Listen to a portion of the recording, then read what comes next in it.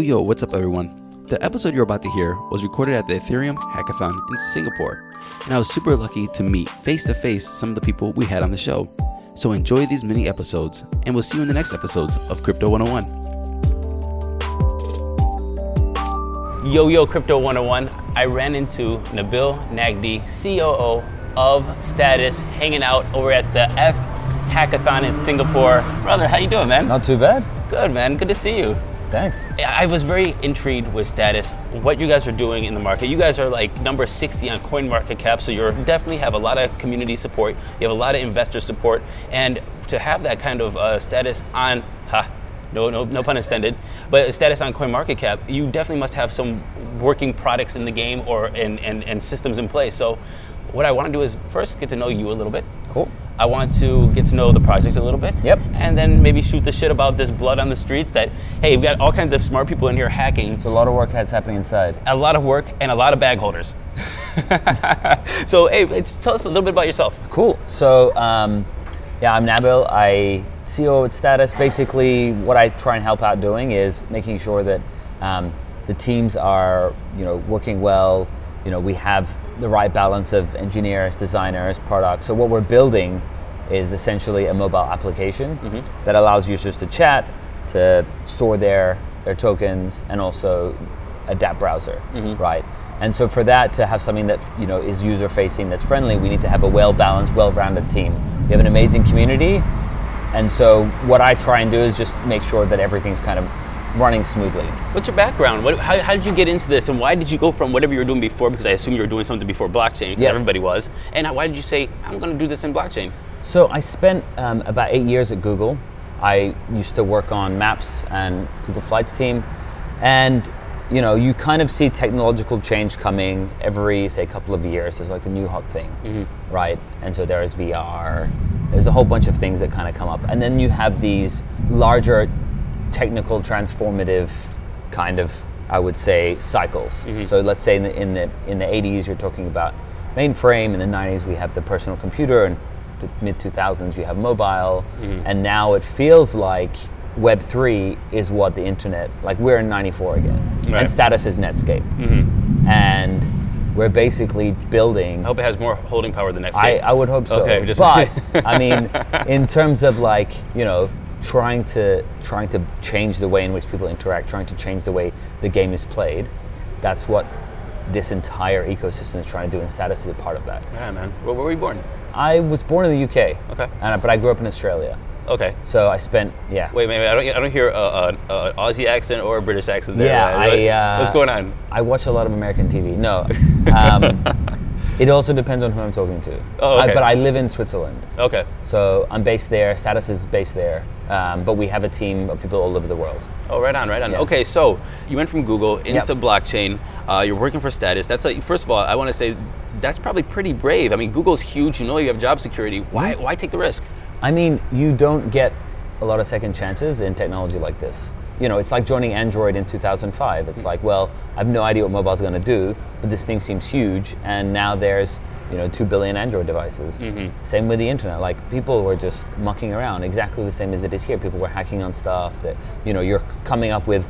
Everything from user-facing layer to like functional protocols, TCP, IP, all that kind of stuff is being built, and no one really knows what it's going to be used for. And that's how this feels, right? You got people working on stuff, and there's a billion use cases, and it's like, which one is going to be right? And the fact that there's so much happening in this space, and there's so much excitement, so much strong developer sentiment, that this feels like what those other major technology shifts was. And for me, it's, Web 2 will be there, and worst case, it will still be there. Right. But this is the chance to get into this technology, get experience, to learn at essentially the ground floor. What does Status do? Can you give us a 101, say 1 minute of a summary? What is Status? Yep. So it's essentially a mobile application. You download from the App Store. It gives you really secure chat.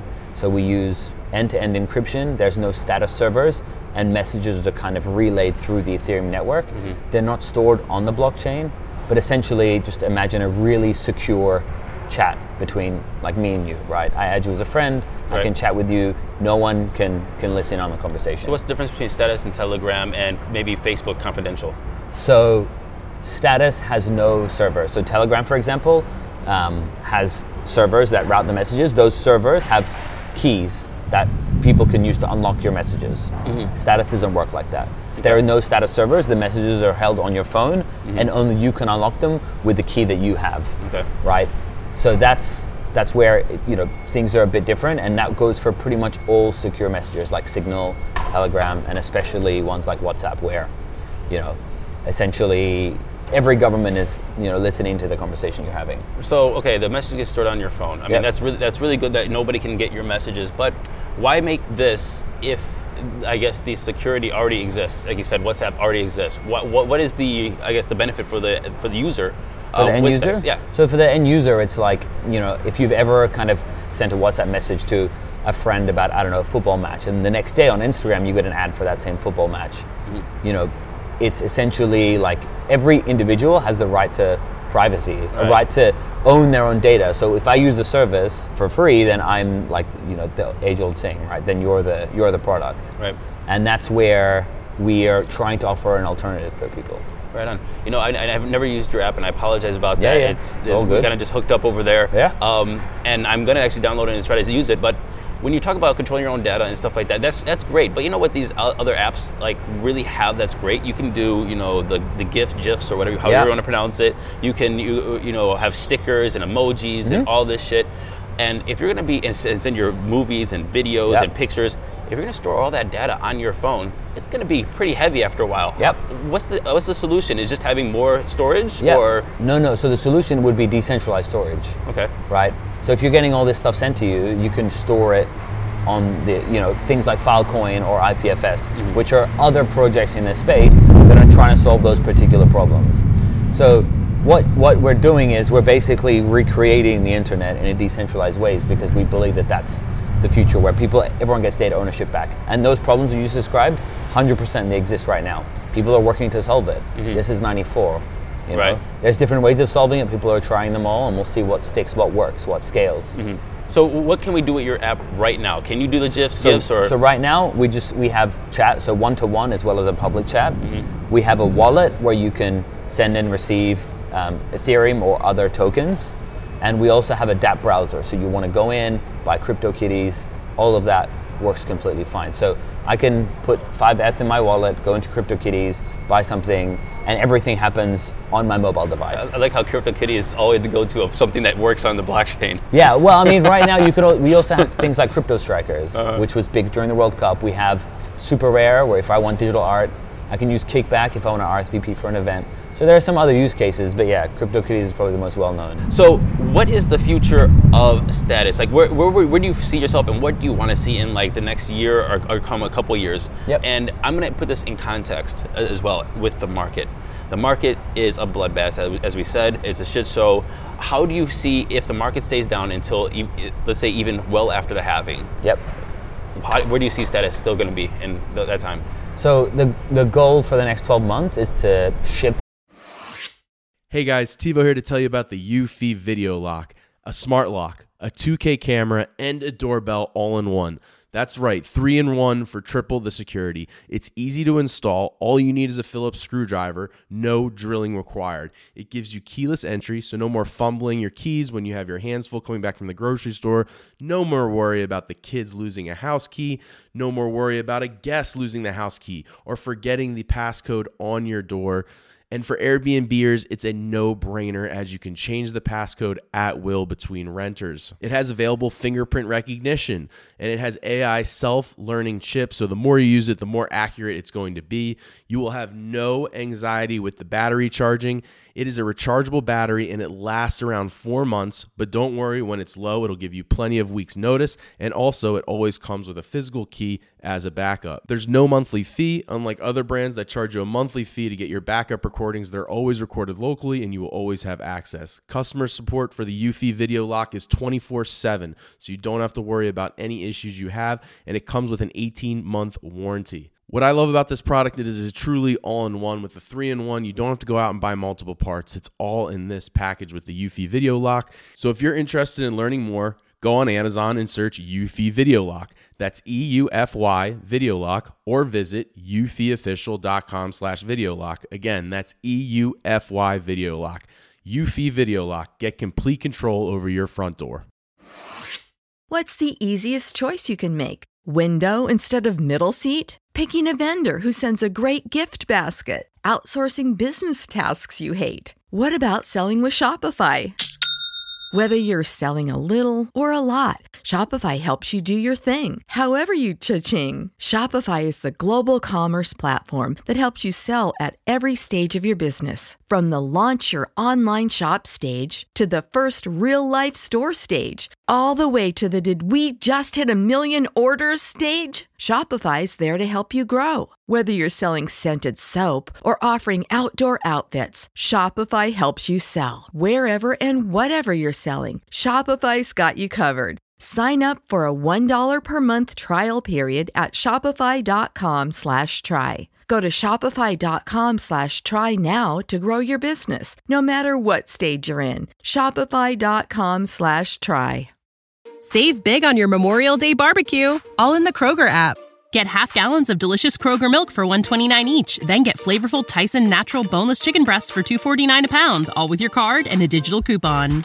Shop these deals at your local Kroger today, or tap the screen now to download the Kroger app to save big today. Kroger, fresh for everyone. Prices and product availability subject to change. Restrictions apply. See site for details.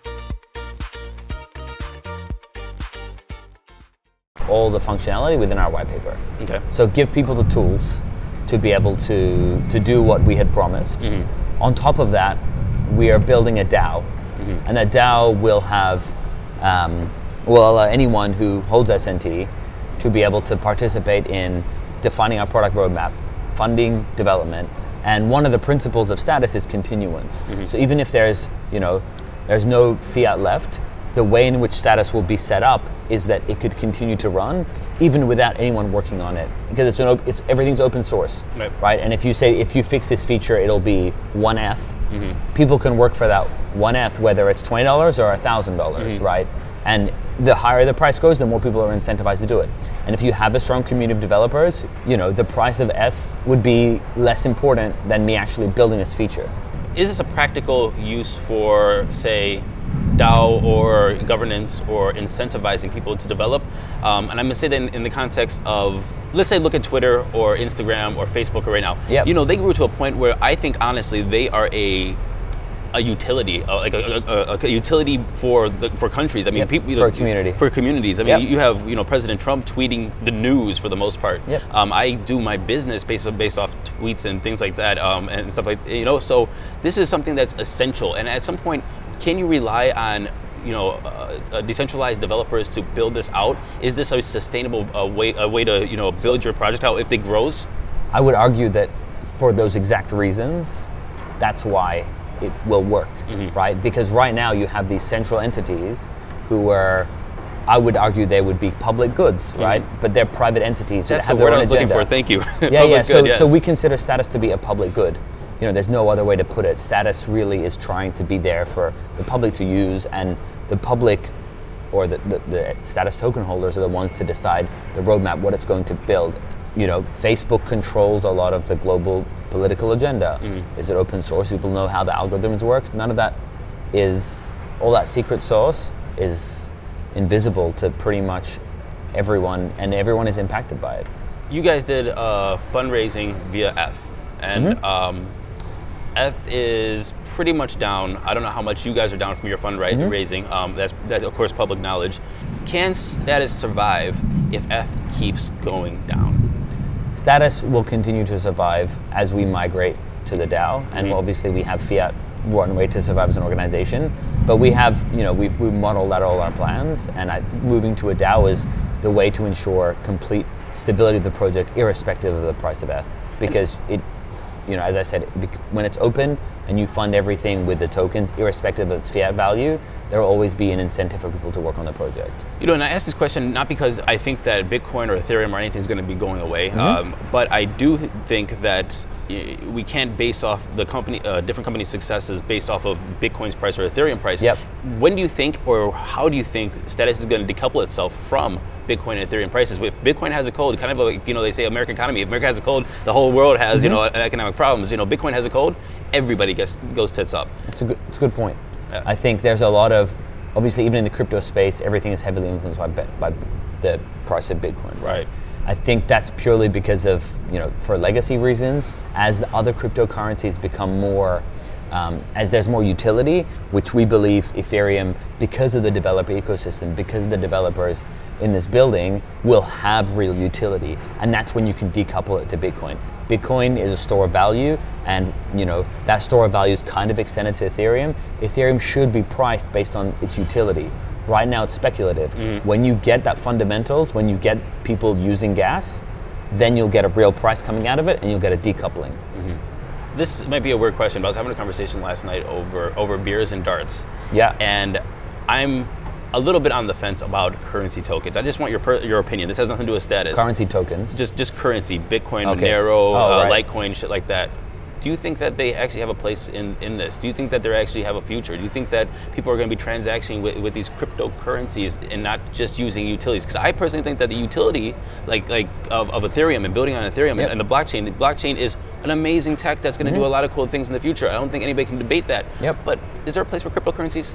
Currency specifically, I think if you're looking at ones that don't have utility other than being a currency per se, I think it's going to be interesting to see, you've got some projects that are completely decentralized, and there's different methods of like proof of work versus, a lot of them use proof of work, but then you also have the latency element, things like Dash, incredibly fast, more centralized, Nano, even more centralized, very fast.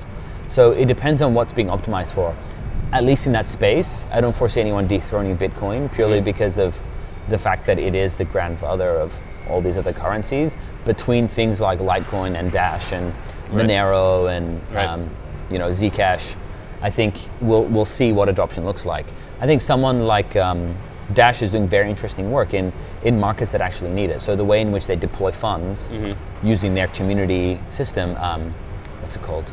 Dash proposals.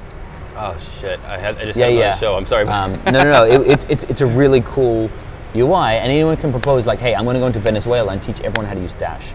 Right? Right now, if you go to any developed countries, Western Europe, Australia, the US, there's no need for a store of value. Right. If you look at local Bitcoin volume, Latin America is up and to the right, irrespective. If you look at somewhere like Switzerland, there was a spike in January, people using local Bitcoin, and now people don't care anymore. Right. There's no real need for it. Right.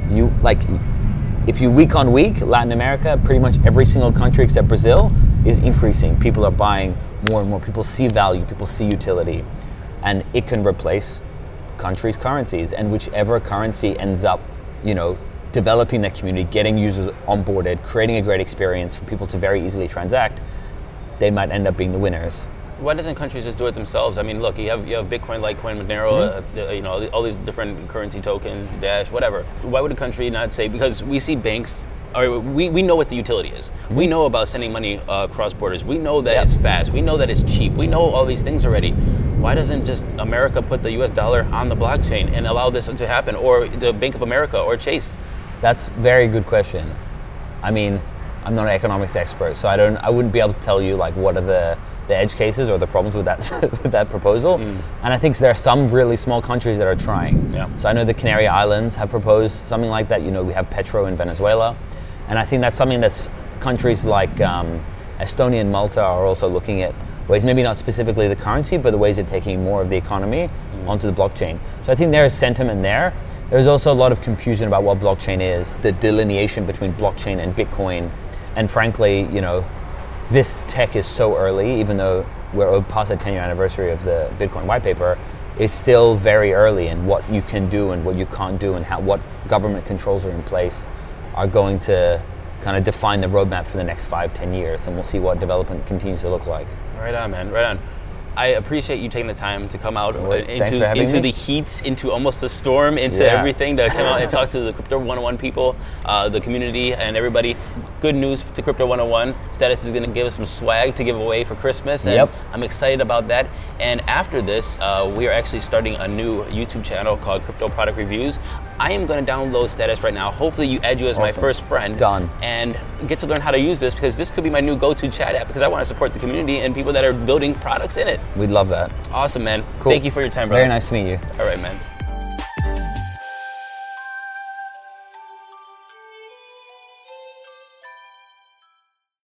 Save big on your Memorial Day barbecue, all in the Kroger app. Get half gallons of delicious Kroger milk for $1.29 each. Then get flavorful Tyson natural boneless chicken breasts for $2.49 a pound, all with your card and a digital coupon. Shop these deals at your local Kroger today, or tap the screen now to download the Kroger app to save big today. Kroger, fresh for everyone. Prices and product availability subject to change. Restrictions apply. See site for details.